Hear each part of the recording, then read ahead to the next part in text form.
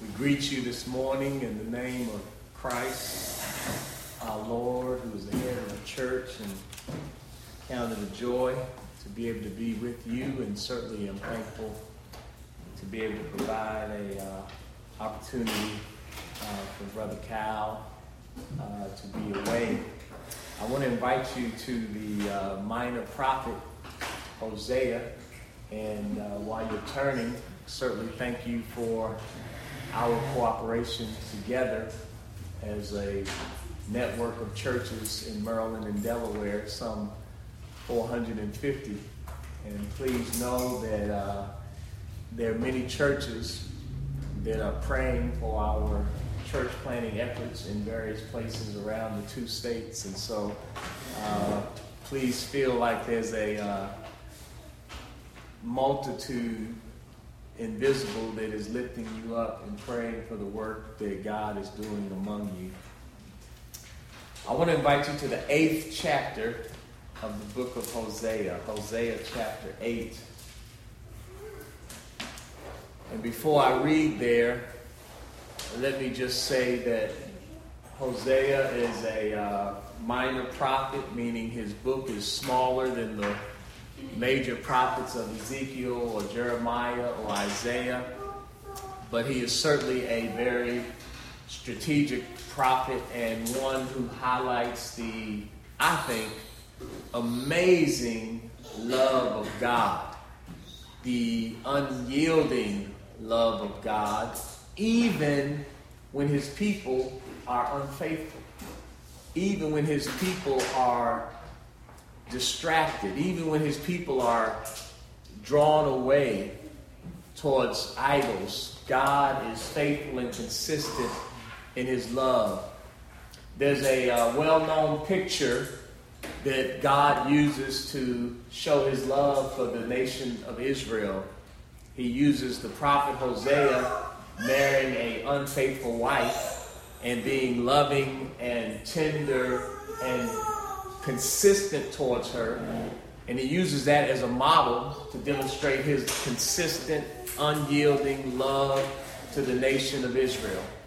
When we speak of the nation of Israel, we're speaking of the 10 tribes in the northern part of the nation that make up the nation of Israel over against the 2 southern tribes of Judah and Benjamin. So let me read here in the 8th chapter, and I want you to listen as they think they are right with God. And then I want you to listen to God's assessment of them. And may it be a warning to us to be very thoughtful about what we think about our relationship with God versus what might actually be the status of our relationship with God according to God. And I don't know about you, but I've been in a lot of situations where my assessment was not determinative. Many times I thought my essay or my exam was pretty good, and one of my professors thought it was not so good. Many times I thought I shouldn't get punished. My parents thought, yeah, you should, and you will, and you shall get punished. And so there's many situations we can find ourselves in where our assessment is not the final assessment. And that is certainly as it relates to our relationship with the omniscient, holy God of all creation. So listen to Hosea chapter 8, right in the middle of the book. Put the horn to your mouth. One like an eagle comes against the house of the Lord, because they transgressed my covenant and rebelled against my law. Israel cries out to me, my God, we know you. Israel has rejected what is good, an enemy will pursue him. They have instilled kings, but not through me. They have appointed leaders, but without my approval. They make silver and gold into idols for themselves, for their own destruction. Your calf idol is rejected, Samaria. My anger burns against them. How long will they be incapable of innocence? For this thing is from Israel. A craftsman made it, and it is not God. The calf of Samaria will be smashed to bits. Indeed, they sow the wind and reap the whirlwind. There is no standing grain. What sprouts fails to yield flour. Even if they did, foreigners would swallow it up. Israel is swallowed up. Now they are among the nations like discarded pottery. For they have gone up to Assyria like a wild donkey going off on his own. Ephraim has paid for love. Even though they hire lovers among the nations, I will now round them up, and they will begin to decrease in number under the burden of the kings and the leaders. When Ephraim multiplied his altars for sin, they became his altars for sinning. Though I were to write out for him 10,000 points of my instruction, they would be regarded as something strange. Though they offer sacrificial gifts and eat the flesh, the Lord does not accept them. Now he will remember their guilt and punish their sins. They will return to Egypt. Israel has forgotten his maker and built palaces. Judah has also multiplied fortified cities. I will send fire on their cities, and it will consume their citadels. I told Brother Cal I wanted us to gather some glimpses of God in the book of Hosea. And one thing to note immediately in this text is that God really knows where our hearts are as regards him. God really knows where our hearts are as regards him. We can have a religious structure. For example, they installed kings and appointed leaders. We can have religious rituals. They multiplied their altars. They had plenty of altars. We can even say religious things like in verse 2, my God, we know you. And yet Hosea makes it clear, God knows our hearts. God knows when we are distracted. God knows when we are giving him lip service. As a matter of fact, the prophet Isaiah says, many times you Israelites, you worship God with your lips, but your hearts are far from him. And then the Lord Jesus Christ in the gospel, he repeats that declaration of Isaiah. Many times you worship the Lord with your lips, he says to the religious hypocrites, but he says, but your hearts are far from him. And it's very clear at the beginning of the chapter and throughout that God knows the difference between devotion to him and the establishment of their religious leaders, devotion to him and the altars that they have made, devotion to him and even the proclamations that they declare about God. As you look around and you have friends and acquaintances, as you look around and you see Christians in other places, I imagine sometimes you see devotion or declarations about God that seem rather shallow, seem rather light. And while that may look a certain way to the surrounding culture, while that may even look a certain way to members of our particular congregations, it is clear that we must understand from the scripture that God knows the difference. Yeah. We have many Christians are good at analyzing the culture around us, the world and the flesh and the devil and everything about our culture. However you describe our culture, whether you think we live in Egypt or Babylon or Rome. But few Christians ever consider maybe the culture is the way it is because the church is so weak, and maybe the church is so weak, lacking power from the Holy Spirit because God is not using his church because his church is distracted from him. It's real easy to say, hey, maybe the problem's out there. Maybe the problem is among people who are using the language of verse 2. My God, we know you. And maybe God is speaking back in the following verses and saying, no, you really don't know me. Put the horn to your mouth. Let me make a declaration. You do not know me like you think you know me. Your hearts are distracted. One, he says, like an eagle will come against the house of the Lord because they have transgressed my covenant and rebel against my law. One of the easiest ways to measure our devotion to the Lord is simply obedience to his word. I grew up in a tradition and people love to praise the Lord and people are expressive and emotional about that. People will have tears and all those kinds of things. And I love the Lord. I love the Lord. And Jesus says, if you love me, keep my commandments. Many times we want to give God lip service without the basics of obeying his word. He said, I'm going to come against them because they transgress my covenant and they rebel against my law. Thou shalt not lie. I mean, how many Christians lie and slander people? How many Christians engage in kind of the same rhetoric as politicians in Washington, D.C. or people on television with no concern for truth and righteousness in the way that we communicate? Just one example of breaking his law.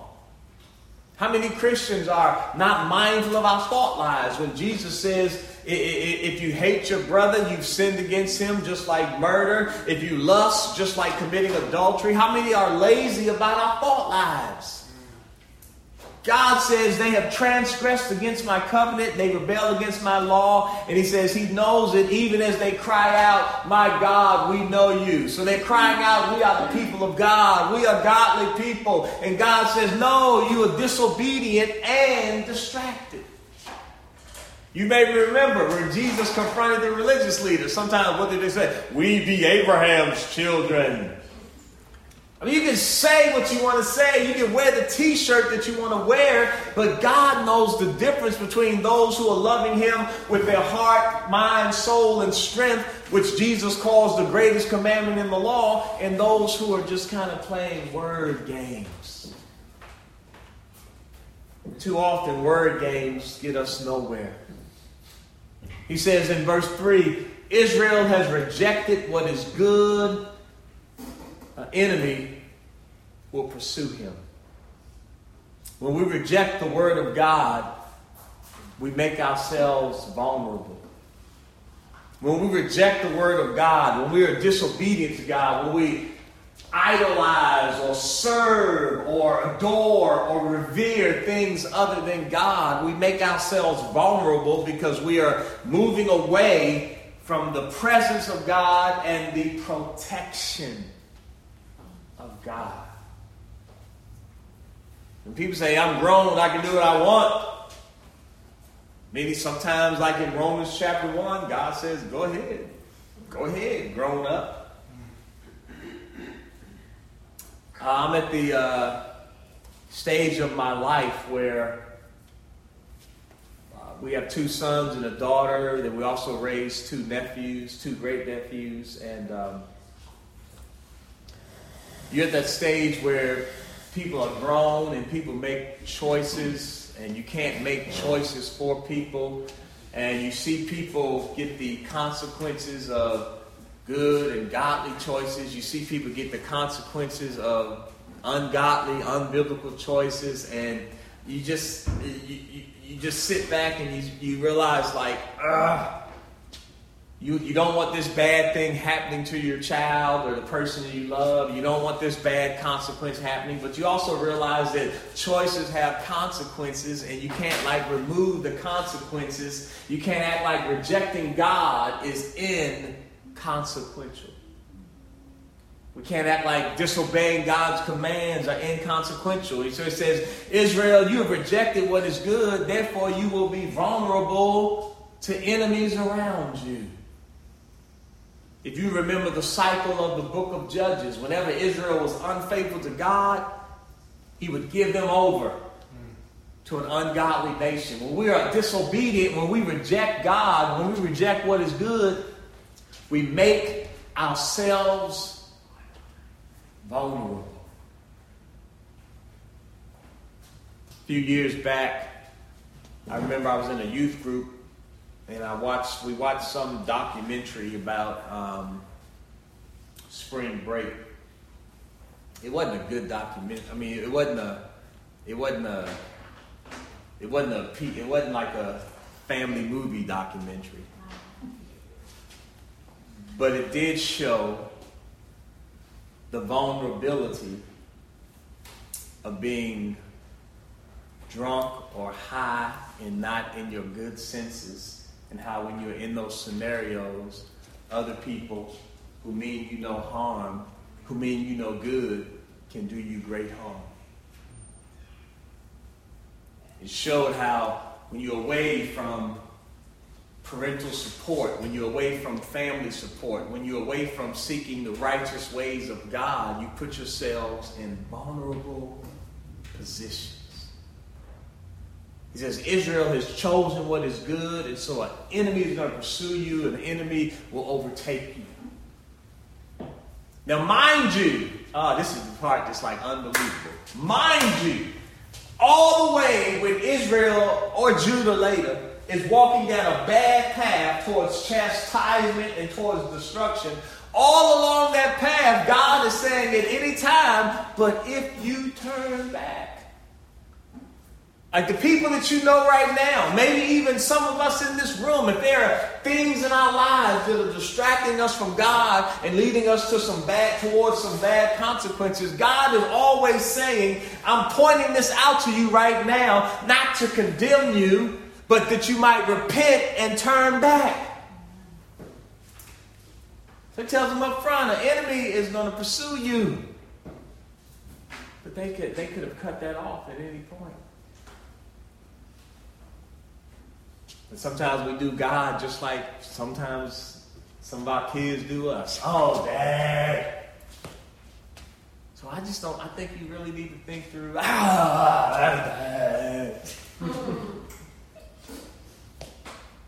Then you get that famous sentence. I'm grown. Cool, be grown. Stop asking me for gas money. Be grown. And then you always have that feeling in your stomach. Yeah, you are grown, and one part of being grown is the fact that choices have consequences.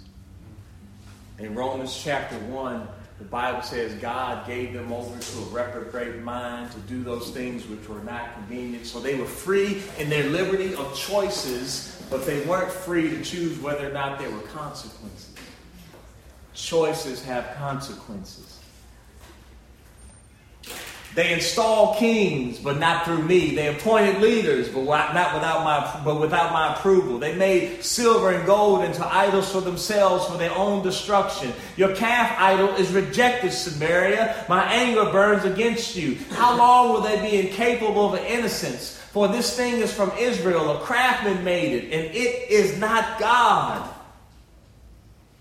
The calf of Samaria will be smashed to bits. When the people turned against God, they didn't totally turn against quote-unquote religion.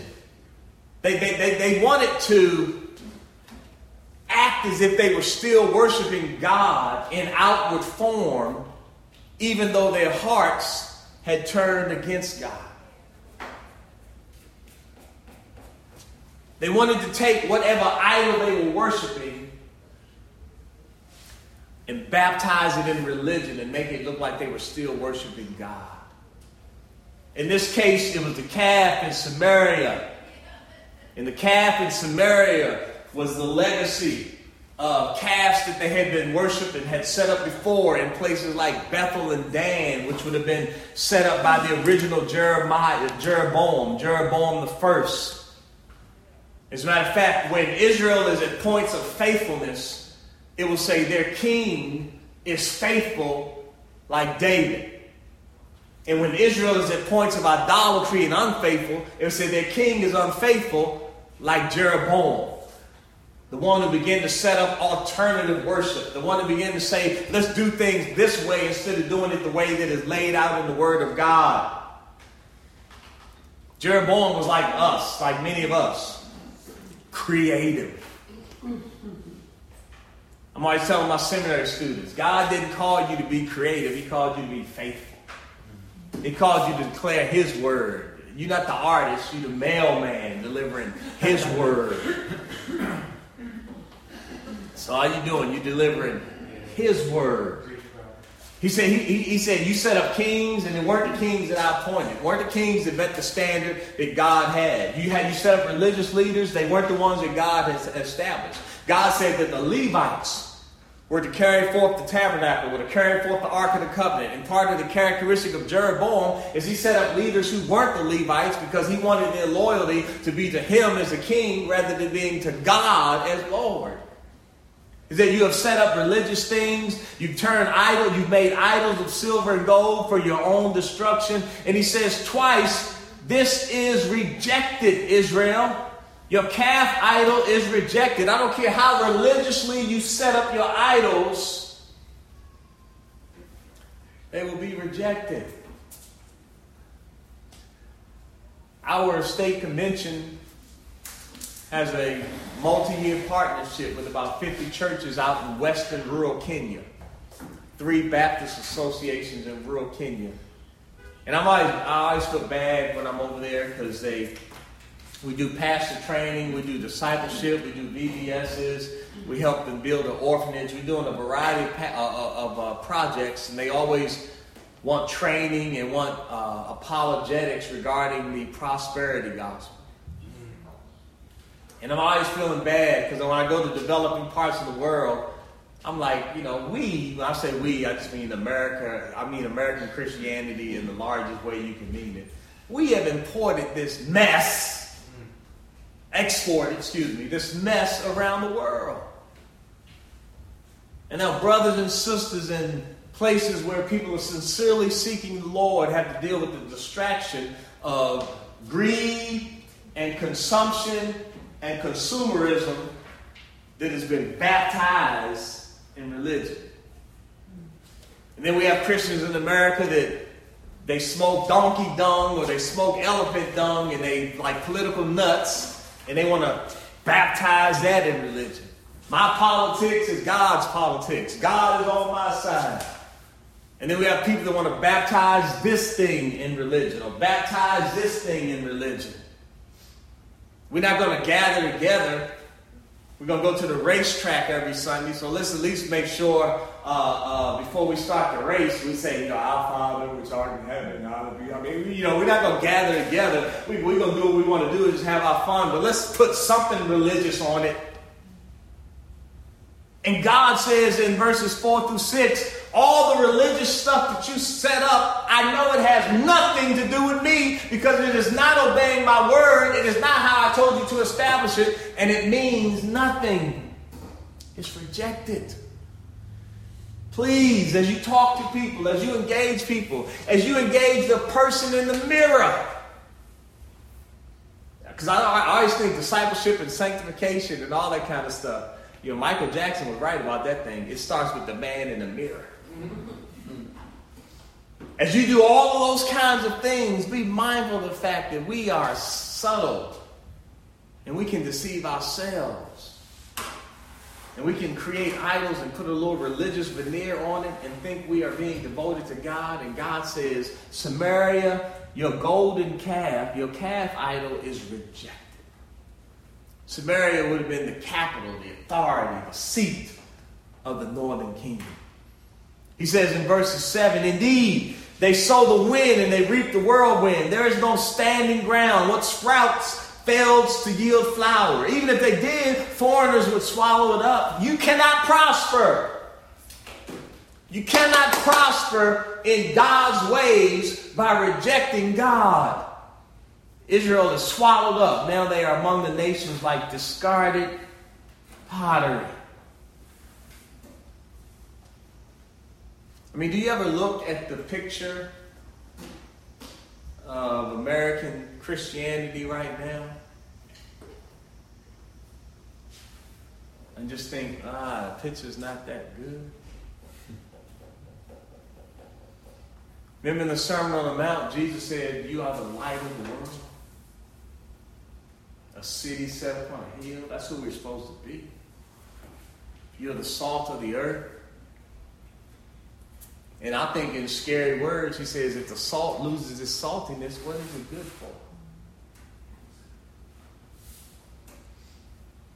I mean, it's really hard. I'm not talking about your individual congregation, but it's really hard to not look across the landscape and say, maybe American Christianity is right now one of those states of like, what is it good for?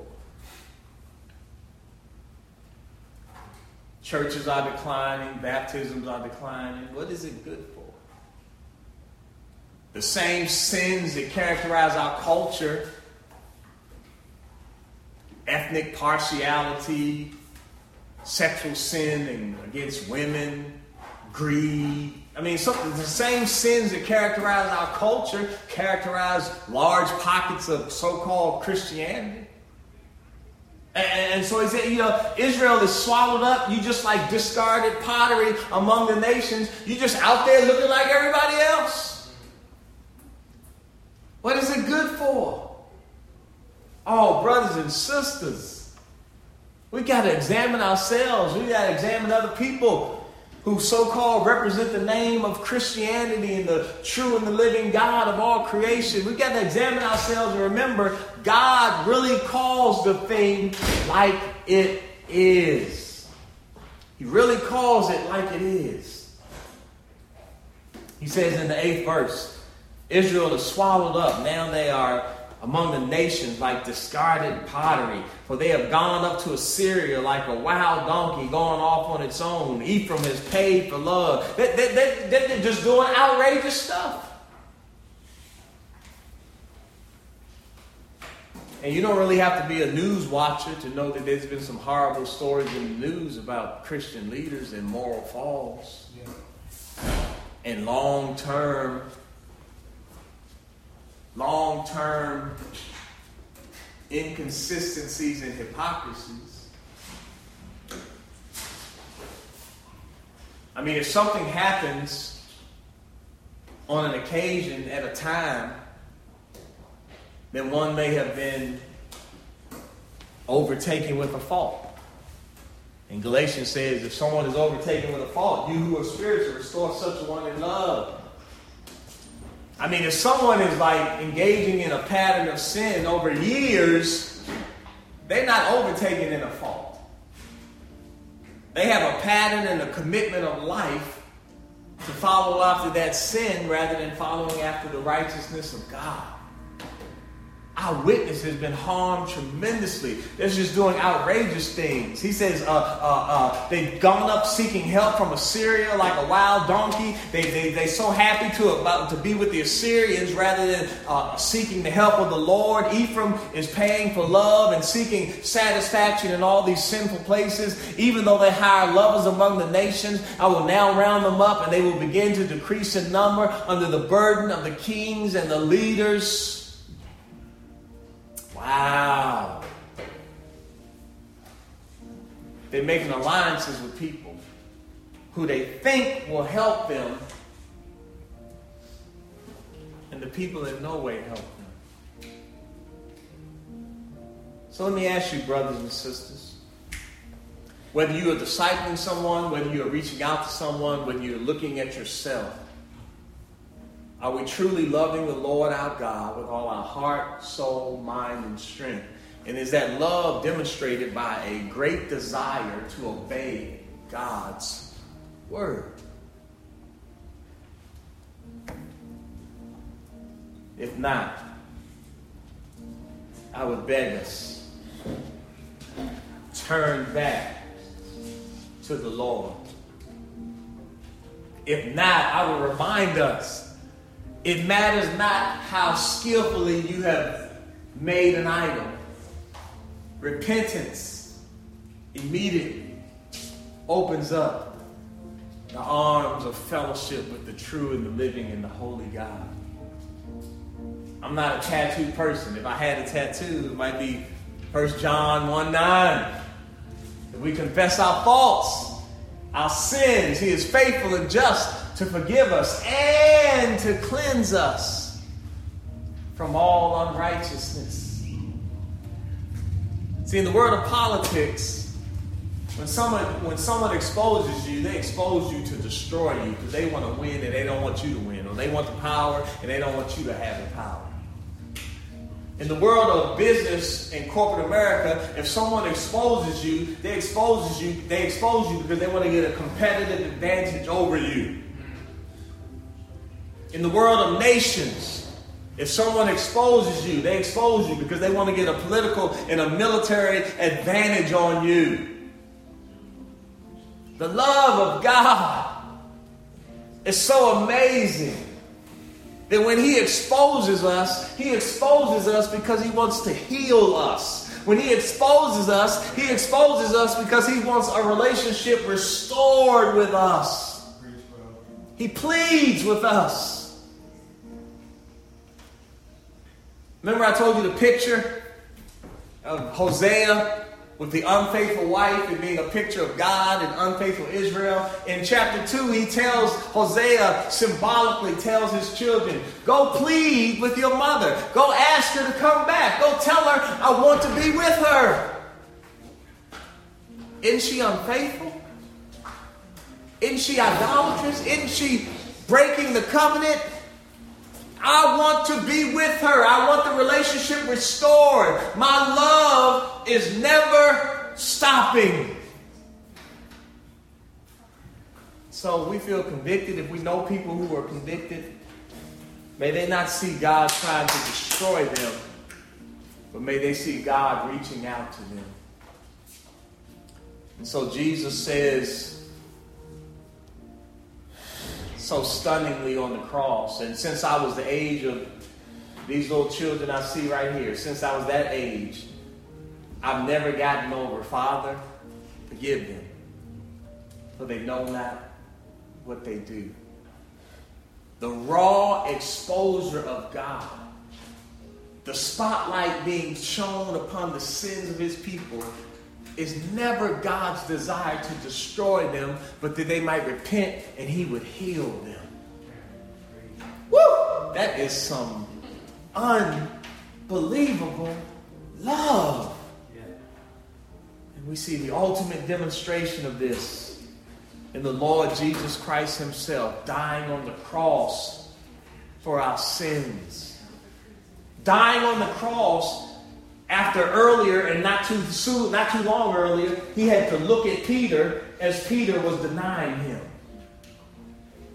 Died on the cross as he had to look out, and he knew he had 12 disciples, but only one was there, John. And yet, he died on the cross. That simple verse we memorized probably as children. For God so loved the world that he gave his only begotten Son. So everything you don't understand about why God puts up with us, everything you don't understand about why God keeps coming back for us, my late pastor used to say it's wrapped up in that word "so." For God so loved the world. My brothers and sisters, God knows where we are. Despite our religious words and our religious setups and our religious actions, God knows truly where we are as regards our hearts loving him and our desire to obey his word. So as you interact with people, as you interact with yourself, may our hearts be true to God because he knows. And if we are distracted by things, giving everything we have to work, giving everything we have to hobbies, giving everything we have to ourselves. If we're distracted by things, please hear right now. God does not say, go away, you rebel. God says, come unto me, and I will give you rest. Amen. Let's pray together.